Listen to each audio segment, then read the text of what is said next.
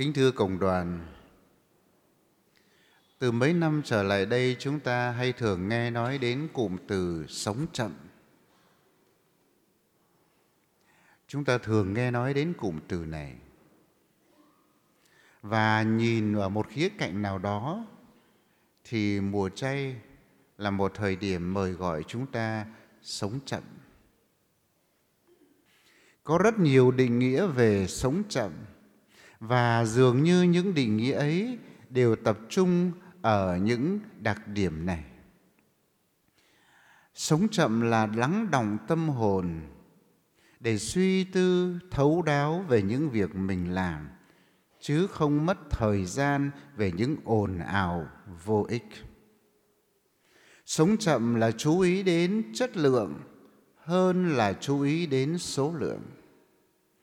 Sống chậm là lưu ý đến nội tâm hơn là lưu ý đến bề ngoài.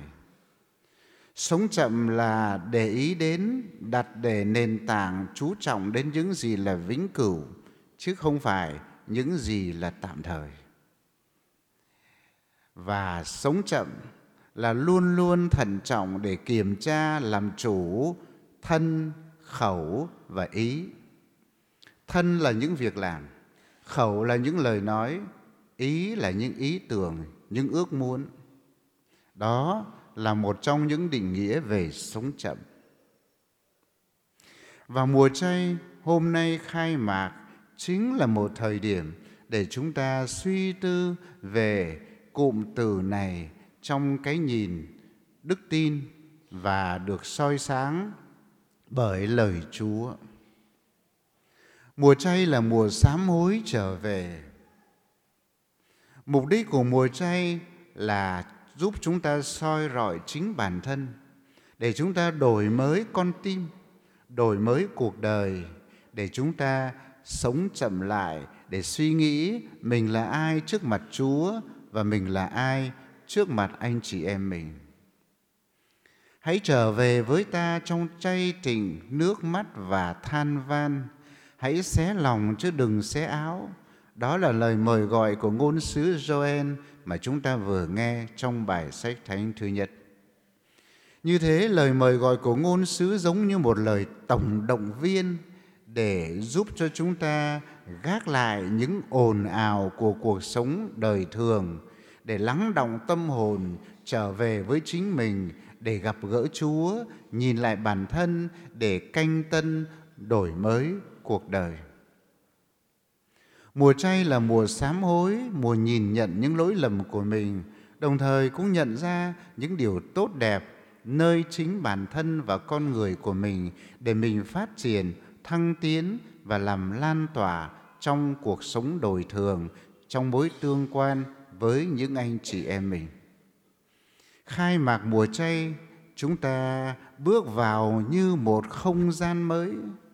Chúng ta bước vào một thời điểm mới mà Thánh Phaolô trong thư gửi giáo dân Cô-rinh-tô đã gọi là đây là thời của ân sủng, đây là thời thuận tiện để chúng ta trở về với Chúa. Và Thánh nhân đã nói với chúng ta những lời nói rất khẩn khoản. Nhân danh Thiên Chúa, tôi van nài anh chị em hãy làm hòa với Thiên Chúa.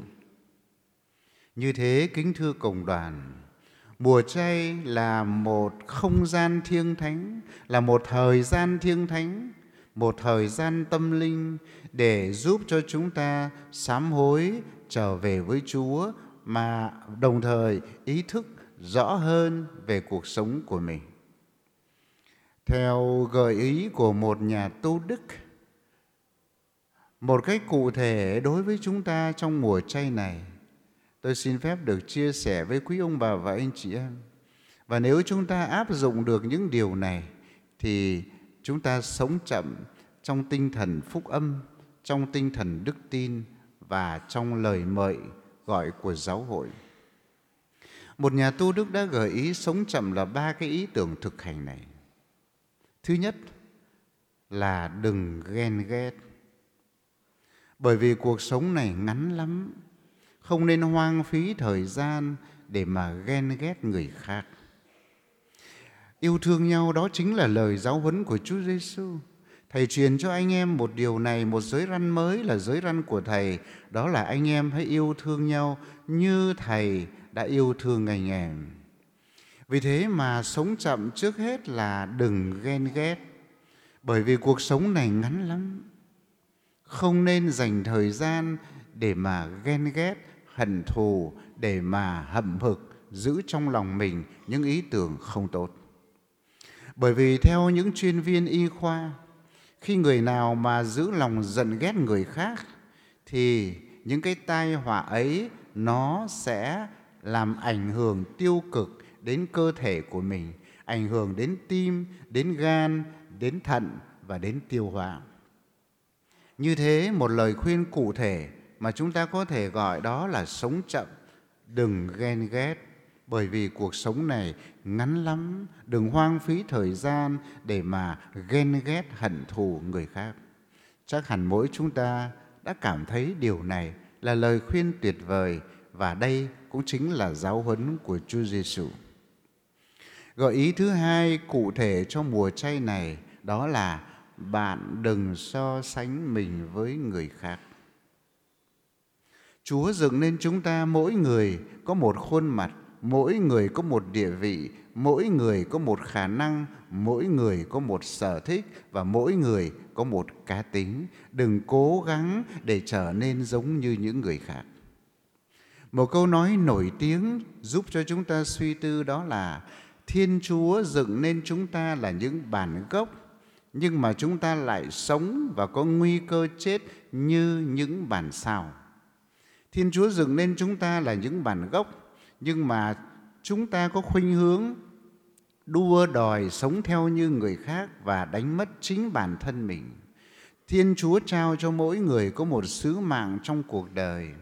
Khi cố tình để so sánh với những người khác, chúng ta bộc lộ ra những tham vọng, những yếu kém của mình, và chúng ta đánh mất chính bản thân mình, cũng như chúng ta không hoàn thành sứ mạng mà Chúa trao phó cho chúng ta khi Người đặt để chúng ta hiện hữu trên thế gian này.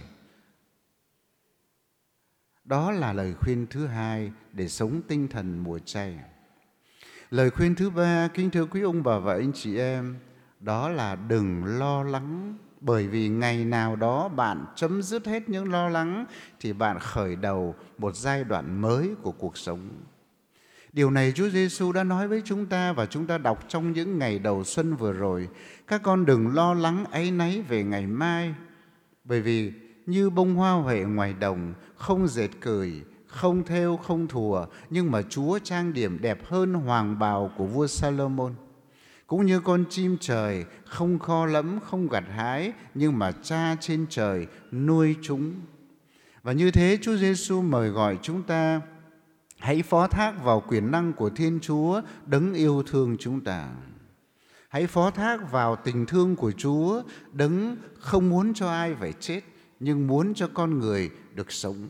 Đấng không muốn cho ai phải bất hạnh, nhưng mà Ngài muốn cho tất cả đều được hạnh phúc. Và như thế, Chúa nói với chúng ta, có phải là các con lo lắng mà làm cho mình tăng thêm được một phân hay không? Mọi sự hãy trao gửi nơi Thiên Chúa quan phòng, chúng ta sẽ tìm được bình an. Và như thế, một cách nào đó là chúng ta đang sống chậm, để chúng ta tận hưởng ý nghĩa của cuộc sống, giá trị của cuộc sống, để chúng ta nhận ra hạnh phúc nho nhỏ mình đang có trong cuộc đời, và để chúng ta nhận ra những điều tốt đẹp nơi anh chị em chúng ta. Đó là 3 lời khuyên mà hy vọng chúng ta có thể sống mùa chay một cách có ý nghĩa. Lời khuyên thứ nhất chúng ta vừa đề cập đó là cuộc sống này quá ngắn ngủi. Và lát nữa qua nghi thức sức cho trên đầu chúng ta sẽ cảm nhận và tuyên xưng điều ấy. Đầu con người là cơ quan cao quý nhất, là trung tâm điều khiển mọi hành vi, ý tưởng và hành động của con người. Nhưng mà ngày hôm nay, từ Đức Giáo Hoàng cho đến các hồng y, các giám mục và những người giáo dân, tất cả đều khiêm tốn cúi đầu xuống để nhận một chút tro trên đầu. Tro bụi là gì? Tro bụi là vật chất thấp hèn, hiểu theo mọi khía cạnh. Là vật chất thấp hèn bởi vì người ta đạp chân lên, không đáng giá gì cả.